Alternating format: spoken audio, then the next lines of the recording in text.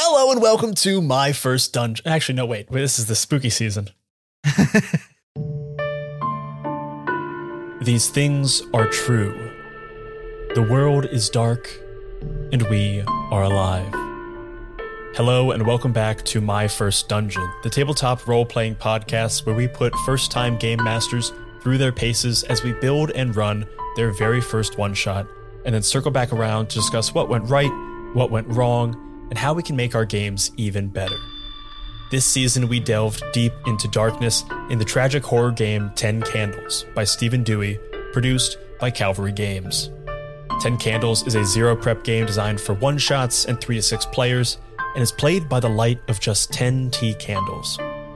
When only one candle remains, the game enters its final scene in which all of the characters will meet their end. In this game, death is certain. All you can do is keep moving and try not to lose hope. Last episode, I brought together a familiar group of players, and we experienced our very first taste of this amazing game. And I'm joined once again by the DM for that session. He is the designer of games such as Abominations and Something is Wrong with the Chickens. Please welcome back to the show, Elliot Davis. Elliot, how you doing? Hey, Brian. Good to be here as always. Good to have you back.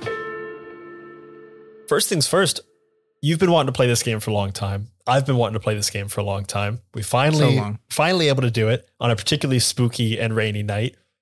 What'd you think of the game? Oh, I mean, somehow exceeded my very high expectations of what it was going to be. I knew I was going to like the game, but I think Chinook was saying kind of maybe off mic at the end, just like how different it is when you're actually doing all the rituals of the game in person, like how it really just really captures that vibe when you're in it. It feels way different than reading it. As much fun as reading it is. I think the first time we all said "and we are alive" together, I think even on mic, Chinook was like, "Ooh, I hated that. That was spooky and creepy." And it's like you do get that kind of occult sensation that I'm sure people are interested in, like tarot and things like that, which really just leads right into really just reinforces the tone and the vibe that you're trying to get with this game. And it's so nice, as a player, and I'm sure as a game master, to have that work, that like really difficult work of establishing vibe and tone kind of done for you by the game. Oh yeah. It was such a surprisingly like easy aspect of running the game. Like there were definitely things that I found challenging about running this game, but in terms of like establishing the tone and getting like all three of you on board with that tone, like that was, I didn't have to do anything. Once the candles were lit and the phrases were established and everything, that was done. I didn't have to say a thing and that would have been done. Yeah, I think the character creation process in this, I think I felt the same way with Wanderhome. The character creation process is so collaborative and it walks you through it in a way that gets you into the mindset you need to be in for the game. Whereas like when you play D&D, it walks you through how to create a character, but not how to get into the mindset of, all right, we're going to play high fantasy, we're going to play, et cetera, et cetera. That's such an interesting point. Probably because that game has a bit more breadth to it in that it's trying to grab a wider audience. So it wants to appeal to players who are playing high fantasy, low fantasy, sci-fi-esque, whereas this has a very particular tone it's trying to hit. Wanderhome has a very particular tone it's trying to hit. And it really helps when the game does so much of that work for you. Yeah, I think that's so dead on, and I think it's such an interesting thing from like a design perspective of like when you make character creation part of play, it really you can then do a lot of really interesting things with it. And I think it's sort of maybe a loss for games like D&D that they don't like push you to be more collaborative in your character, or not necessarily, maybe not even collaborative is the word that I'm looking for, but together while you're doing it. Like you could build a D&D character as an island, bring your character sheet to the table, and like you'd still have a functional game. But like I think there's probably something you would get more when you have everybody around building characters off of each other and talking about it, but it's just not structured in D&D, so you don't think you have to do it. But I bet it would add a lot to D&D games to do that in like a session 0 where you really like, where the DM comes with some kind of like exercises that pull the flavor that they're trying to go for. I think that that's interesting. That actually would be a pretty fun exercise to design something like that. Maybe we should talk about this off mic. Yeah, right. This is actually a great idea. But like with games that are broader like that, to have that kind of session zero planned out because I think D&D and a lot of games have session zero planned out where let's talk about the tone, let's talk about these things, but it's not as collaborative as like this or as Wander Home or as Something's Wrong with the Chickens. Like, yes, I can roll up characters in Something's Wrong with the Chickens. Yes, I can kind of explore the playbooks in Wander Home. But like Jay said, and like is true in this game, the characters don't come alive until you are at the table together. And like asking each other those questions. Like your character is partially defined by your relationships to other characters. And that just makes it so much easier to play. Right. And I think that one of the best parts of this game's process for doing that is the brink, is the fact that you do the brinks after other people have established like kind of who their character is, what their name is, and then everybody has to write the brink for their neighbor, and it's written in a POV of like, I've seen you do something, I've seen you act a certain way. Like, yeah, that's killer. I loved that. And I think for this game as well, the character creation process really helped ground us immediately into what we're doing. But I think more so than that, the like dice mechanics and the game mechanics of this game did a ton of the heavy lifting for you, because it kind of has a built-in tension mechanism to it with the shrinking and growing dice pools. Which you don't feel at first, I found. I sort of found myself like in the first couple scenes being like not feeling that. And then as soon as we got into like the like third, fourth, fifth, that's where you really start to feel the change, where I'm like, oh, all of a sudden like I'm rolling a little better and like they're rolling a little worse. And it's like, okay, this is I can feel the way this game shifts. And it's interesting what I didn't expect about like the pacing that created. And maybe it's just chance the way our pacing happened, is I expected the beginning to be a lot longer and the end to be a lot shorter. But I think that we sort of experienced the opposite. Like our scenes got a little longer towards the end, and maybe it's just because like the survival instincts were kicking in harder, and like you guys were playing a little smarter. I don't know. And I think the luck of Eustace at the beginning could not have been worse. No, absolutely not. Eustace was cosmically doomed from the start. I extinguished two candles to bad rolls and one to folly by trying to light my trait on fire and extinguishing the candle that way. So if you're listening to this and you want to play this game, remember, be careful when lighting your stuff on fire, because you may put out a candle that way. Yeah, I don't think it says it in the book. Wind, as it turns out. Yeah. I don't even think it was. I think it was like I pressed, because I was like, oh, let's light the candle. So I just pressed it into the wick. And it just extinguished it. I do think I would have been a little disappointed if we didn't have an accidental candle burn that ended a scene. I was glad that we ran into the sort of like trapping. For sure. I wouldn't have wanted to force it. I wouldn't have wanted to like blow out a candle like and be like a jerk like that. But I do love that we got to experience a sort of like accidental scene end that was very dramatic. And I also think that what I loved about how Chinook and Abby responded to that in character is it really created this dynamic between them two and Eustace, where they were like, oh, Eustace is a kid. He doesn't understand what he's doing. Like, we're the adults in the room. And I don't know, without the roles, if that would have happened that same way. I don't know that Eustace was like doomed to be that character. I think that like you did, present Eustace as a little bit uncertain, but I don't know that it would have landed quite so strongly without the mechanics landing that way and without Eustace's bad roles. It played really well into him, that dynamic being super believable. And that's a credit to, Chinook and Abby's ability to kind of like play off of that and your ability as well. I really didn't intend with that character for him to be like such a fuck up and to be like, right. So, but then like that happens and you're like, okay, well, this is like, you got to respect the dice. Like the dice are telling you something, cosmically or otherwise. I've been given a role-playing opportunity, an improvisational opportunity, and you got to jump on that, because that's just the universe giving you a freebie, giving you, a layup. You got to fucking slam that thing in. And it made it a lot of fun for me, because like they know me well enough that like they can razz me for, for sure. For especially because I'm the one who hosts multiple tabletop role-playing game podcasts and like plays more than most people. So me, failing the first two rolls and then accidentally extinguishing a candle, like they knew they had to jump on that, and I knew I had to play off that, which was and very also fun. It's interesting. Can you think of another game where like one or two rolls changed the trajectory of your character so much? Like, I think just maybe it's the scope and scale of like story in this game, in the way that like rolls translate to like in-world moments. I don't know. I can't think of something that was like quite such a dramatic like trajectory change from like, and that's sort of like these like scene ending rolls. Like a failed roll is a scene ender. Yeah, especially because it happened so early. It like really defined my character, my relationship to the others, and Chinook and Abby's characters' relationships to each other, having a power dynamic over Eustace being, trying to keep him at bay and stuff, which was a lot of fun to play. Because this game because of the brink aspect, when we got towards the end, and I had forgotten what my brink was by the end, and it was like, I've seen you steal from people who have possibly slighted you or something. I've seen you take important things. And so I get to the end and I'm like about to steal a boat and leave. I'm like, I never played the super selfish character. Like being confronted with like, I literally had forgotten about it. I pulled it up to the light so I could read it again.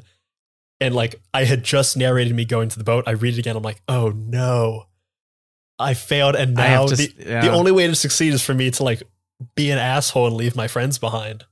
Right.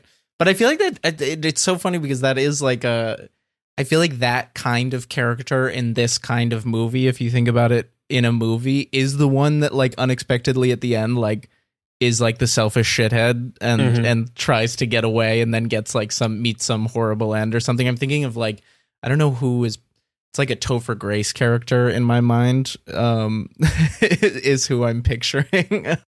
And with the candle getting accidentally snuffed out so early, it added an additional sense of like tension and terror anytime someone else lit something on fire. Like every time we were all kind of like, if someone went in too quickly to light something on fire, we'd go, oh no, wait, careful. And that like real world caution really fed into the vibe of the game and like what I was feeling as the character and as the player is like having those two things be parallel, like terror and worry as a player and terror and worry as a character, made the game so much easier to get into, and like allowed you to stay in that mindset, which is, can be tough.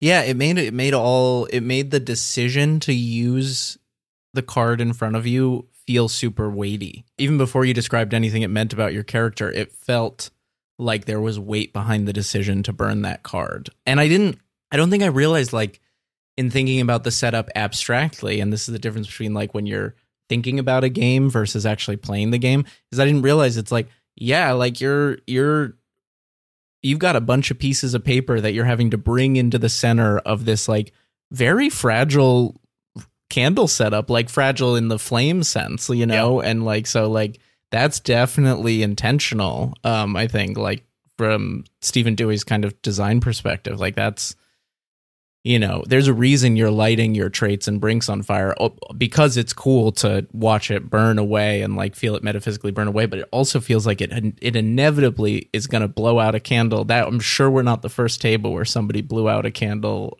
trying to burn one of their index cards. I knew it would be fun to like sit around the table in darkness, just lit by candles, burn away these things. But maybe it's just like, the former Boy Scout in me, but like, lighting things on fire, putting them into like, we had a little Cafe Bustelo coffee can that had been previously holding pens and markers and stuff. And we'd, drop our things in there. A pretty good like flame comes up for a couple of seconds, and it does really get you into that like survivalist mentality, like that kind of primordial fascination with fire, as abstract and, hippy dippy as that might sound. It really just adds into the vibe of the game.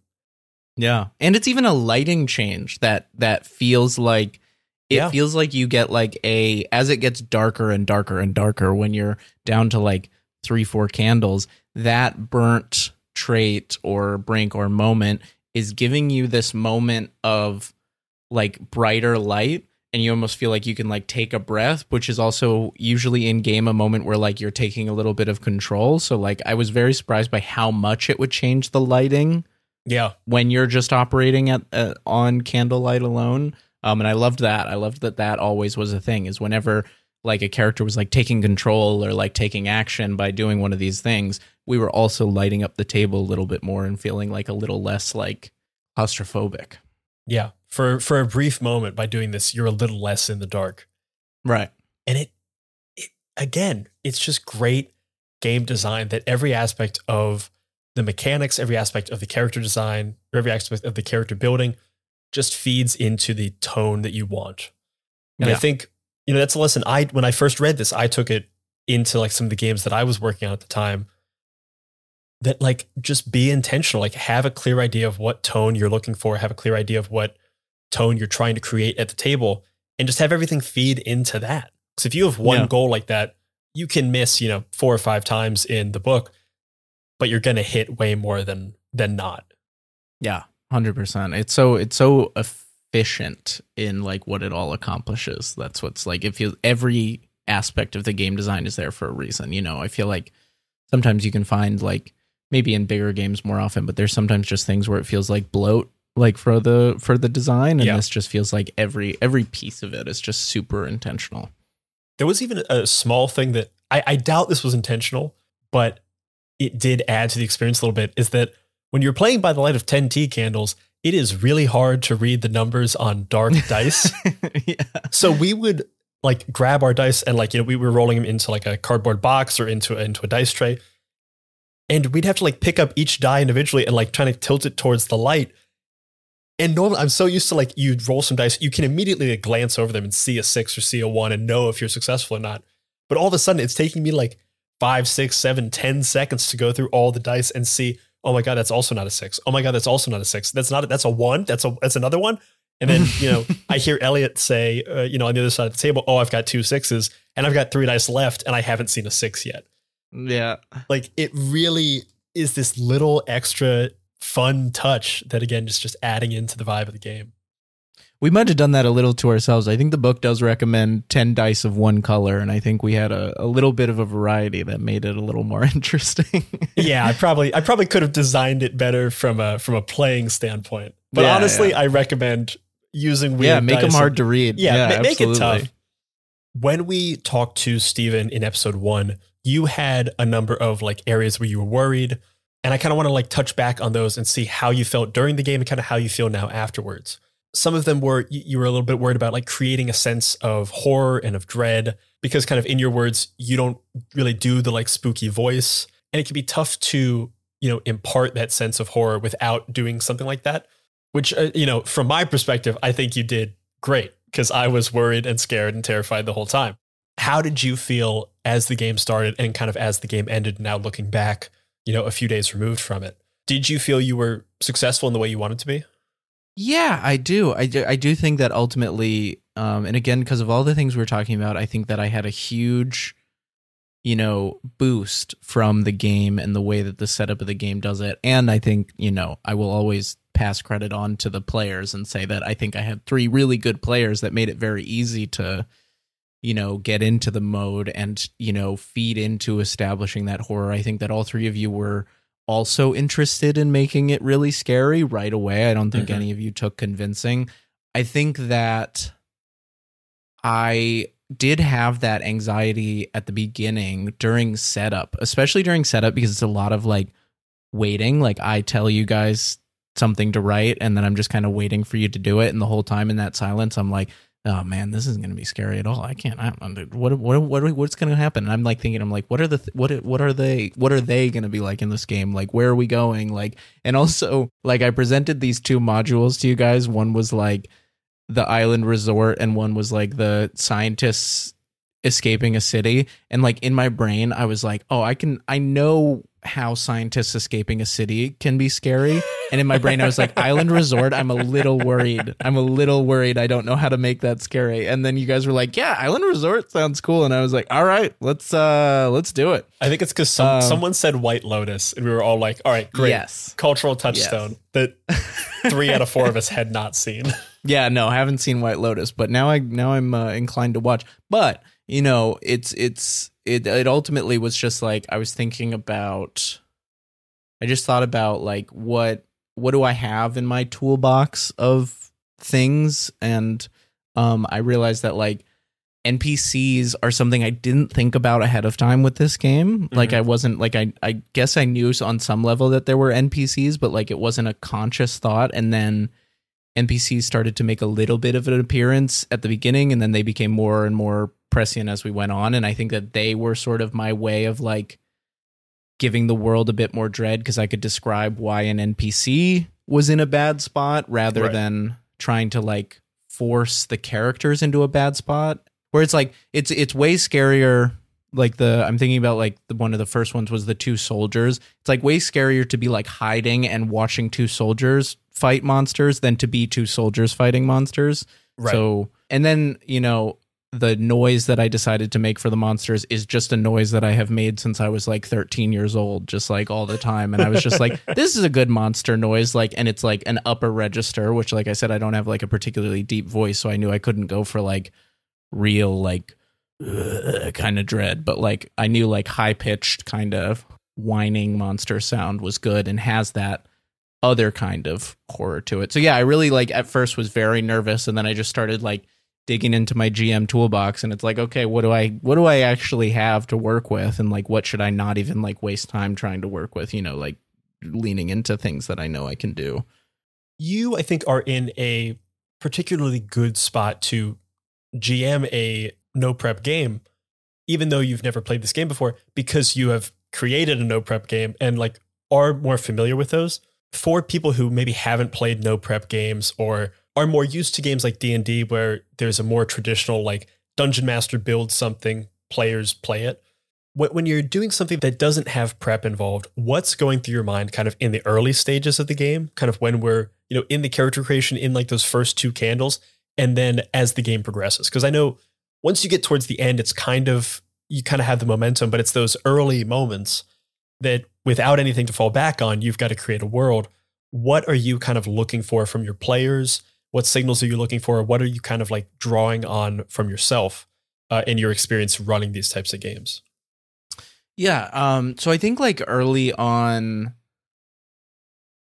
I'm trying to focus. I don't always do the best job of this, but I'm trying to focus first on character, you know, like trying to just actively listen to the players as they're describing their characters, and like all of the little things that you guys are saying about your characters. Like with Abby's character, Babs, being a fourth grade teacher, like I knew that was like a specific kind of character. And I don't necessarily know that like I ended up pulling anything out that was like specific to her being a teacher. But like really when like in no prep games, I'm always just like, at first it's like, okay, like who are these people? What is going to be difficult for them as a group? Like, how do they come together as a group? How do I first? Yeah, I guess the first thought is like, who are these people? Why are they together?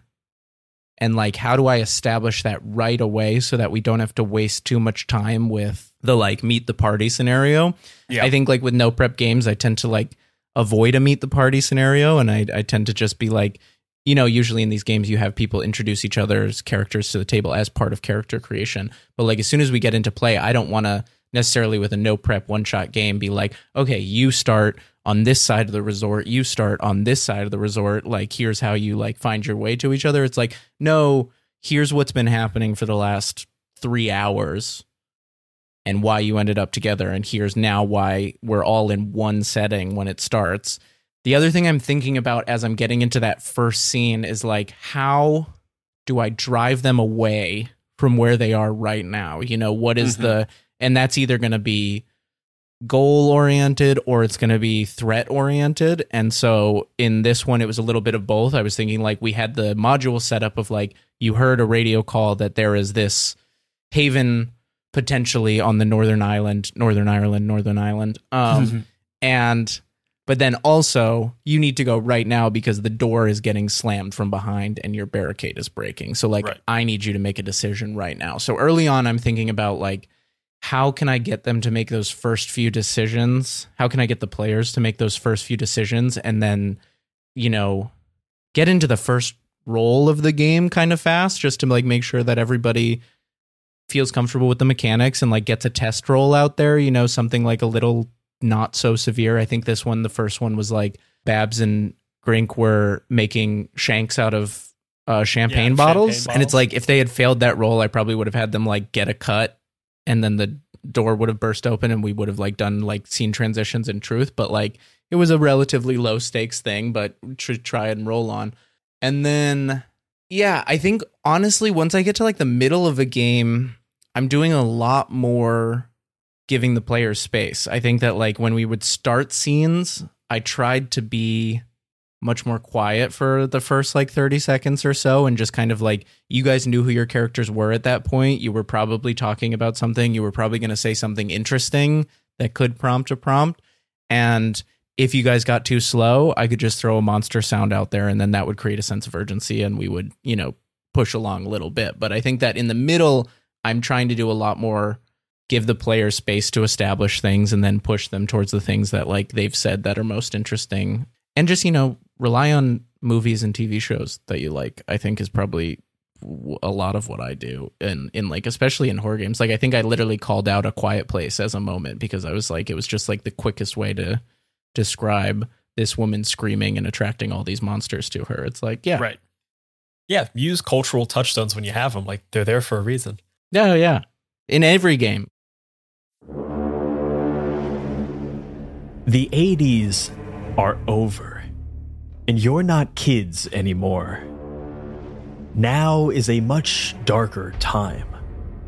Something happened to you, and you got touched by the weird, and it made you wild, and it made you powerful. This is the world of The Lost Bay, a suburban gothic RPG. A fever dream set in 1990X and inspired in equal parts by dark fantasy, horror classics, and the 90s indie culture. After years of development, and thanks to the feedback and support of a community of early enthusiasts, The Lost Bay is coming to Kickstarter, featuring a full rulebook and complete setting designed by Eco, kick-ass art by Evangeline Gallagher, killer maps by Strega Wolf Vandenberg, and 6 additional modules by some of the coolest designers in the indie scene. So go to thelostbayrpg.com to be notified on launch. That's thelostbayrpg.com.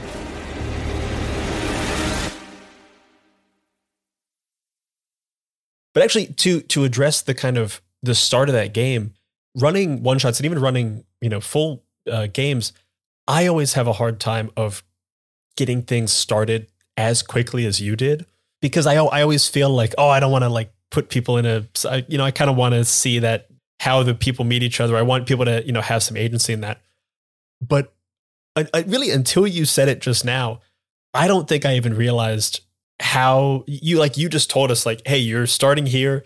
Here's what you feel. Here's what's going on. What do you do? And at no time when I was playing did that feel forced upon me or like negative in a way that I, as a game master, think it would feel to my players.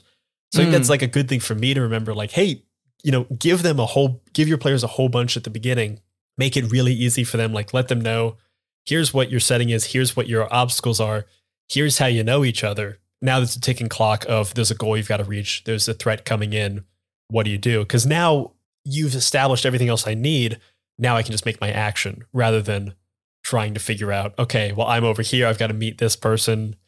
That was surprisingly educational for me as a game master, to like know that is not only like possible and an easy thing to do, but also didn't feel bad as a player in the way that I kind of expected it to when I think about that as a game master.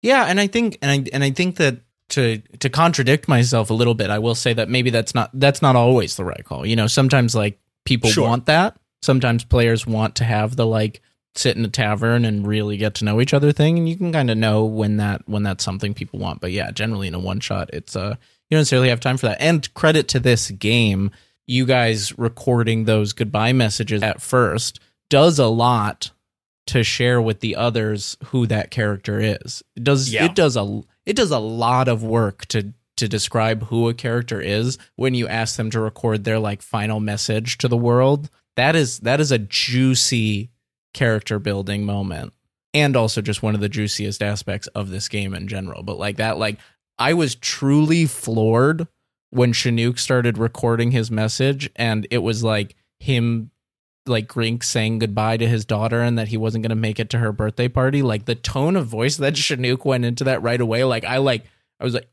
oh, we're in it. Yeah, in it right I was away. like, okay, yeah, and like again with like tone establishing, I was like, okay, there's gonna be some sadness. This is the tragic aspect of this game. I was like, really, yeah. Oh, I couldn't believe it. And I think it is a unique experience to ask a player right at the beginning of a game to make such large choices for their character and to do something that is, very much outside of the normal breadth of a lot of role-playing games, to record a final message. Like, when do you get to do that in your life? And you're going to do that right when you create this character. You know nothing about them. You've got to decide, what is their last message to the world? What do they truly care about? And then that kind of defines the character for the rest of the game for you. Right. And it's also so interesting because it does do that. And then it also creates a contrasting version of that character to who that character is by the time scene 10 is over. That was what kind of blew me away the most about listening back to the messages after, is I think it was like Abby's character Babs, we watched her really kind of like come into a little bit of badass moments in the course of play, and was like very nurturing in the ways you kind of expected, but also then like was like, I want to teach them how to slit a throat, right, as part of my moment. And then it's like, and then you get Babs back at the end after she's been through all this and we've just watched her die, and then you get Babs talking to her students and talking to her birds, and it's like, yeah, that's Babs, but there's also a lot more to Babs that we now know, and makes this hit so much harder. Yeah, it's brilliant, like brilliant to do that. Especially with, I think Chinook probably had the best contrast, because in his first message, it's this like very sweet, caring father worried he's never going to like see his children again. And then the entire time we're with him in like real gameplay until, the very end, he's this like gruff guy who's like not putting up with any shit. He's like, throwing people around. He's lighting things on fire. And then, so at the beginning, you see like a truth of him. For the whole game, you see him. And at the end, you're reminded of that truth that maybe you didn't see throughout the game, but it's still there and like adds so much to the character. It's an incredibly cool mechanic of the game. Yeah, I remember that was what was so shocking in the recording moment, is because we had done the character intros in character, and Chinook introduced like, oh, I'm Grink, I work security. It was like this kind of just sounded like a lovable oaf kind of character. And then when he gets into the recording and does this like tender dad thing, it's like, oh no, you're going to break my heart is what you're going to do. Yeah, this is going to be rough. No, I really love it. I think it's a great way to start a game. And it's just such immediate buy-in in a way that is so hard in so many games. Yeah. I think looking to something like this, and I think that the questions aspect in Wanderhome as well is just, kind of front of mind because it's a game I've recently played, is just so good and so helpful to players, but also to game masters. Like, you immediately know the threads you can pull, the strings you can pull, the things you can do to make this game exciting and alive and interesting. Going back again to episode 1 and some of your worries going in, one of your other worries was kind of the sense of dread and parsing out monster sightings, like letting that be, a breadcrumb that we kind of slowly unveil, which I think you did great, because we keep getting just a little bit more of them. We get, them knocking on the door in the first scene, and we're not even seeing them until scenes 5, 6 when we're at the house. And then we don't get, the full explanation of them until the end of the game. All right. I realized I don't think I ever gave a real description of them, which I thought ultimately worked well.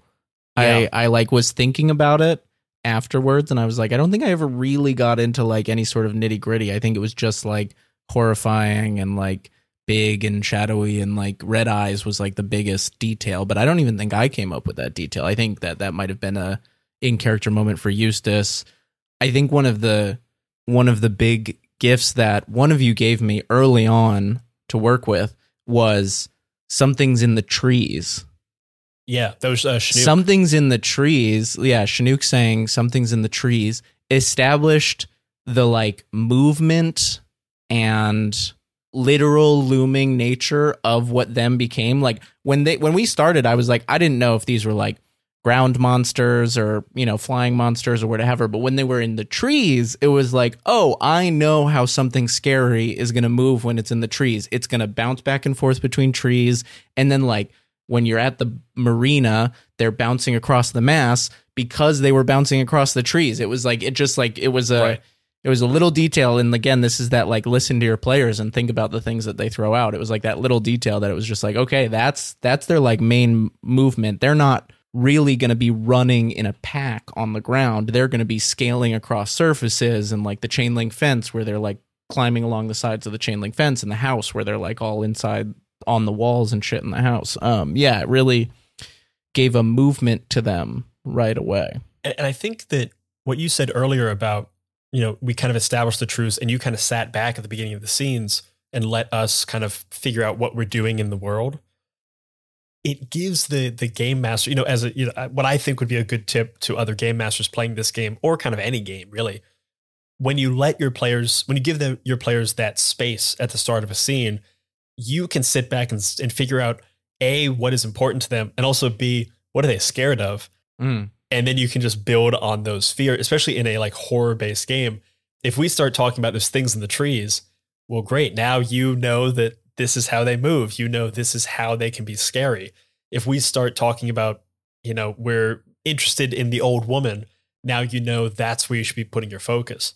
Stepping back and letting your players kind of tell you what they're interested in while just playing the game makes it easy for you to jump in and give them what they want and heighten that experience.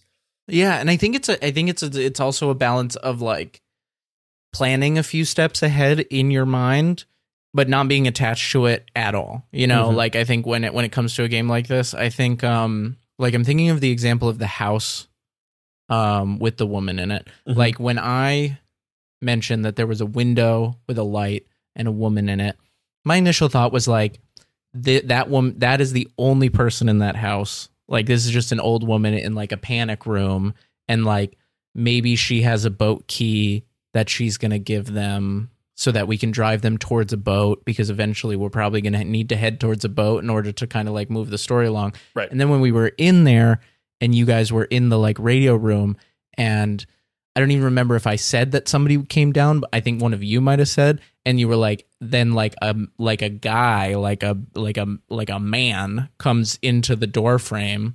And then it was like, oh, okay, no. This is a threatening situation. This is not a helpful situation like I thought. Now this is like a dude with a shotgun and he's threatening them and he's going to kill Steven, the 70-year-old rockin' douchebag. The Aerosmith fan. And then he becomes like this, like, and then the fact that he's like a cannibal was just like a whole weird creation of just like mutual brainstorming happening in the moment, where like I don't even really know if we said cannibal until after that scene was over, or maybe somebody established it as a truth after that scene was over, was like, oh, he was a cannibal. Like that was one of the truths. But I think Chinook early on kind of planted the seed of like, we enter the cabin and everything's like too clean and it's placed, too clean. And it's like, yeah, your head just goes to trap, and then you go like you get to cannibal surprisingly quickly from that. Yeah, it was good. It was really good. And that was one of those things. And like other things that I was thinking about in terms of planning ahead is like, I'm starting to think, I'm like, okay, there are 4 candles left. We need to get to some kind of like climactic scene. I was like, is that climactic scene going to happen? Well, if they get to the boat and the boat is successful, then that climactic scene could happen while they're on the boat. And then maybe do these things, and this is all going in my head, like as we're getting down in like some of this laytime, like do these things like glide like fucking squirrels, like flying squirrels? And are they going to be like gliding onto the boat? Like how do I like create a sense of dread if they're on the boat? These things move in trees, we've established, but then also just like very awesomely was established, I think, by Chinook again, that there were some of them in the water. And I was like, yeah, they're in the water too. That's fucking great. Yeah. And we just ended up having the climax like 2 settings ahead of where I thought we might have it. But I'm like trying to think towards that. And then we actually were really effectively able to turn the marina into a climactic point anyway, you know? Yeah.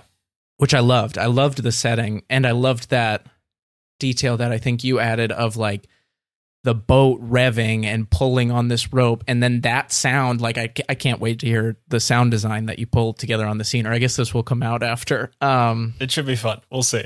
Yeah. But just that sound, it became such a loud final scene in my head with that description, with like more and more monsters, with like all the chaos. It just, it was like everybody really pulled it out in the last scene to like make it a really chaotic climax. And especially because we've established this, like, it's this milky darkness monster with these red eyes. They're attracted to sound, you know, kind of a quiet place adjacent. All of a sudden we add a motorboat and we add people running towards the water. It's like you can feel them coming from the trees, from the masts. Like you can just feel everything colliding towards you, you know, coming directly towards you in this kind of like cyclonic whirlpool type thing. And I think since we knew it was the last scene, we wanted to make that scene as big and as insane as possible. Yeah. Because we know, like, if this is where we're going to go down, we want this to be, you know, worthy of that moment. And I think by the end of this game, partially because of the dice mechanics, partially because of the game itself, and partially because, you know, we had a group of players and a game master who were all very bought into the tone and the vibe that was being established, which is by far the most important thing for a game like this, is having everyone be bought in. But because we had all of that, we were able to build such a great climax because we all knew what it should look like. We all knew how we wanted it to feel. Yeah. It was great. And I will say that, going back a few points to what you were talking about like one of the things I was worried about in terms of spacing out the monster sightings and interactions enough. Mm-hmm. I do want to give full credit to the book, because the book has a lot of really good advice on that kind of stuff that like potential game masters should read. I mean, you should read the whole book cover to cover if you're going to run this. For sure. But there's a lot of really good advice about like spacing out sightings and talking about the fear of the unknown, and then making the like actual interactions much more meaningful by limiting them. And then also Stephen has this great line in there about thinking of them in terms of dark, darker, and darkest as like the three tiers of them, where it's like the like minions, the like mini bosses, and the big boss. And while that didn't come into play in this, I think that was still in my mind. Maybe more so in terms of like mini boss and boss, it was like mob size in my mind, thinking about like, okay, you've dealt with like 2 or 3 of these at once. Okay, you've dealt with like 6 to 10 of these at once. And then at the end, we're dealing with like 20, 30, 40, 50 of these all at once. And like thinking about that like scale of 3, it was super helpful. I think actually, just, you know, a quick aside, because we never directly addressed it in the episode, it might be good to tell anyone who's listening what the brink the monsters got, what the brink they got were. Right. So you wrote the brink. You were in character creation, and the brink was, I have seen them hunt for fun. This is all a game to them. And I never ended up using the brink in play, just because by the time I would have thought to use it, the rolls were already going largely in my favor. And that's just, it was just, we were in the flow.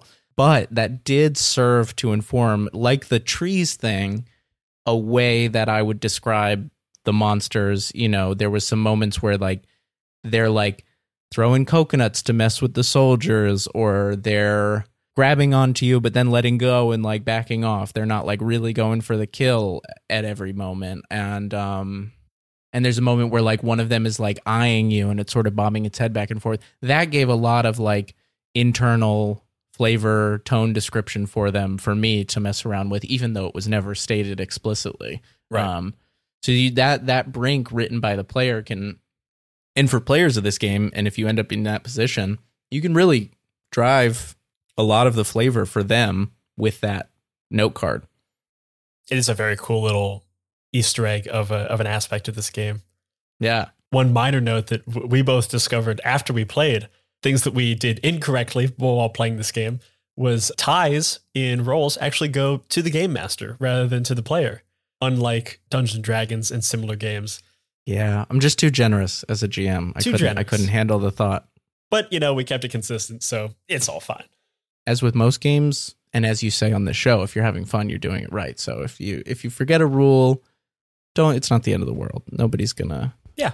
And we were having fun. We were for sure doing it right. Yeah. Keep it consistent. Your players will be happy, as we certainly were. Now that you've played this game once, because I think this is a very well-written rule book, a very well-written game that does so much for you. But no matter how good a rule book is, there are some things that you learn better from playing and from doing. And this is, true with every aspect of life. You learn a little better from doing than from just reading and studying. What tips would you give to game masters and players alike for playing this game that you maybe didn't learn from the rulebook, but learned from boots on the ground playing this game? Take the label off your Cafe Bustelo can. If you're going to use, if you're going to burn stuff in a Cafe Bustelo can, the label will shrink and kind of burn, and it smells a little weird. I think that I maybe wish that and this was partly because I was a little in my own head at the beginning, but I think I wish I was a little more hands-on in the trait and moment and brink writing, and like let that be a little more of a conversation. I think I sort of sent you guys off into your islands to write them, and because of that, we ended up with like two people having the same virtue, which isn't terrible, but I think we could have gotten a little more variety if we had just kind of like talked it out a little more. And I think that I was really focused on making sure that I like communicated exactly what they were so nobody was confused, but I wasn't like, let's like talk about what you guys are putting and like throw ideas out there that might be interesting. That would be one thing. I think that one thing I didn't do that I would think more consciously about is really pushing for the moments. I think that I got really caught up in the scenes and I would forget when people's moments were active. And I think that you guys as players did a really good job of thinking about your moments and like reminding me when like it might apply. And then the times that we did use them, they worked really well. But yeah, I don't think that I was thinking as much as I should have about like how to drive a scene towards those moments. I think that's probably what I would do a little differently is maybe focus on that. The benefits you get from a moment and the benefits you get from a brink are so good and like are made clear how good they are pretty quickly in the game, like after you start rolling dice, that you're, as a player, pretty actively looking for a time to use those moments. Because like the moment is something you've kind of pre-written and like that's where my characters go. And so you immediately have that in your head. And then the brink being able to re-roll all the dice, when you start getting down into it and you're not rolling any sixes, like you want any excuse to roll more dice. Oh, yeah. So it makes it easy for a player because like we're very much driven to burn those things because we want the benefits they provide. Yeah, I think the other thing on like a repeat play that I would keep in mind, it's not necessarily even a change. I think you said this maybe earlier in this conversation or in one of our other conversations that this has those elements of like a GM-less game where like everybody is contributing to the world building and different things like that. And I think just remembering that about this game would make it so that I wouldn't feel nervous at all running this game again, because I'd be like, it's not really all on me, like, yeah, there's definitely jobs I have in this. And like, but now that I've done the rituals and I've done the ending and I've done the character creation, like that stuff's all fine. I know once we're in play, it's like a real group project collaboration, having a lot of fun. So I think that I would, as much as you can, if this is your first time playing this game, keep that in mind. It might help ease some of your nervousness. And I think that on repeat would just be, I would be even more in that mindset of like, oh, everybody's feeding into this and it's. Yeah, for sure. And you're really just there to like guide those rituals and then. And occasionally push, you listen and you occasionally push. I would also love to play some of the weirder modules in the back of the book, like the astronaut module. Yeah, and the like space one. I want to play the space one. So there's definitely, I think it's funny. This is maybe a bit of an aside, but Chinook and I were talking about how we just want to like play a ton of games with this group, but like we would always probably feel like afterwards, like, we should have recorded that. But would love to play the astronaut Brian one. Needs more content. Honestly, I say it jokingly, but it is kind of true. Half the reason I do these podcasts is because it gives me a great excuse to play more games with friends. Yeah, absolutely. It's helped me play a lot of games I've been wanting to play for a while, so it's been great.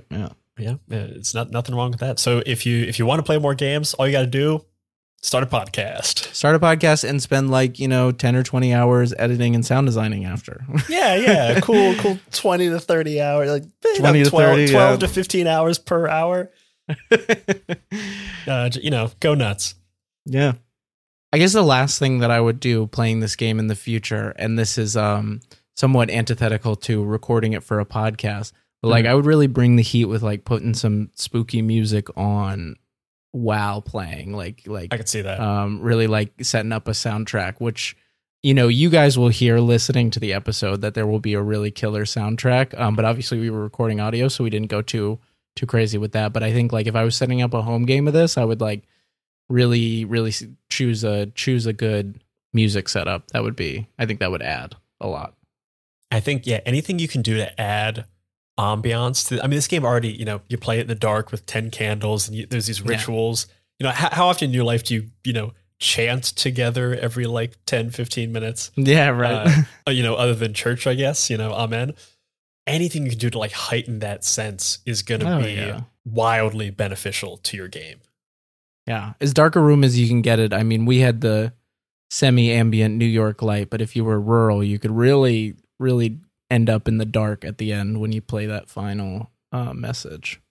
I know some people are going to want to play this game online because it's just like easier, but if you get the chance, absolutely like get some friends together and play it. I really just like invite your friends over under any pretense and then just turn out the lights and let them know this is what we're doing. It's a zero prep game. You can do that. You don't need to plan. Yeah. But honestly, this game is so fun. Strongly encourage you to go out, pick up a copy of Stephen Dewey's game. And support Stephen Dewey. He is such an incredible designer. Support everything Stephen Dewey does because he's great. He was so much fun to talk to for this series.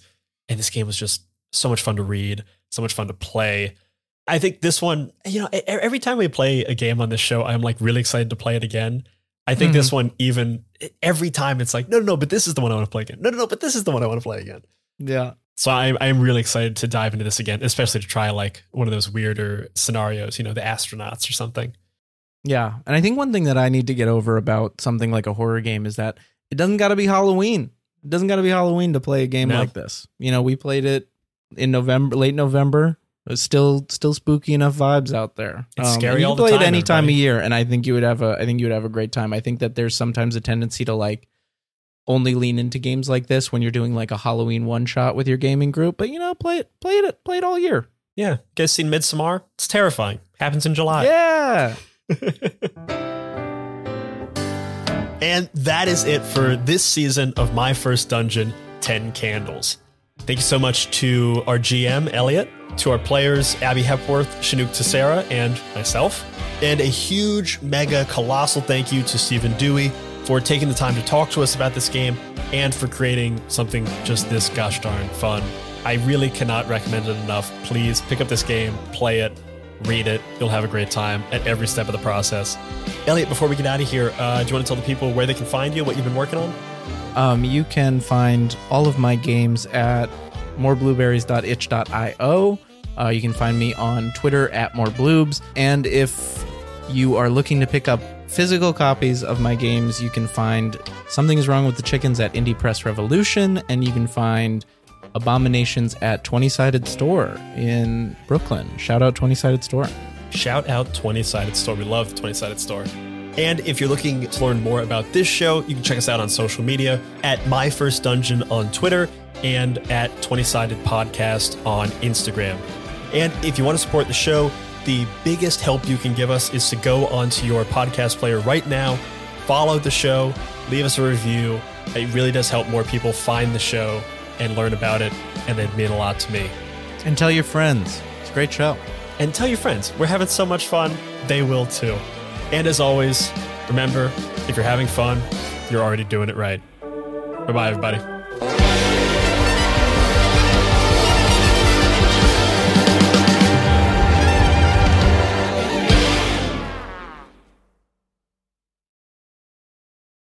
If you're hearing this, that means you listened to every last second of this episode.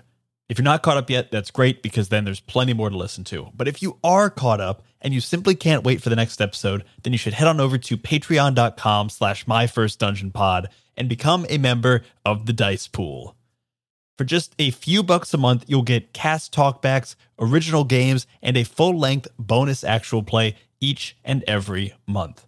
As of the end of 2023, there is already over 20 hours of bonus audio, plus a whole bunch of other goodies to enjoy. So head on over to patreon.com/myfirstdungeonpod and jump into the dice pool. We'll see you there.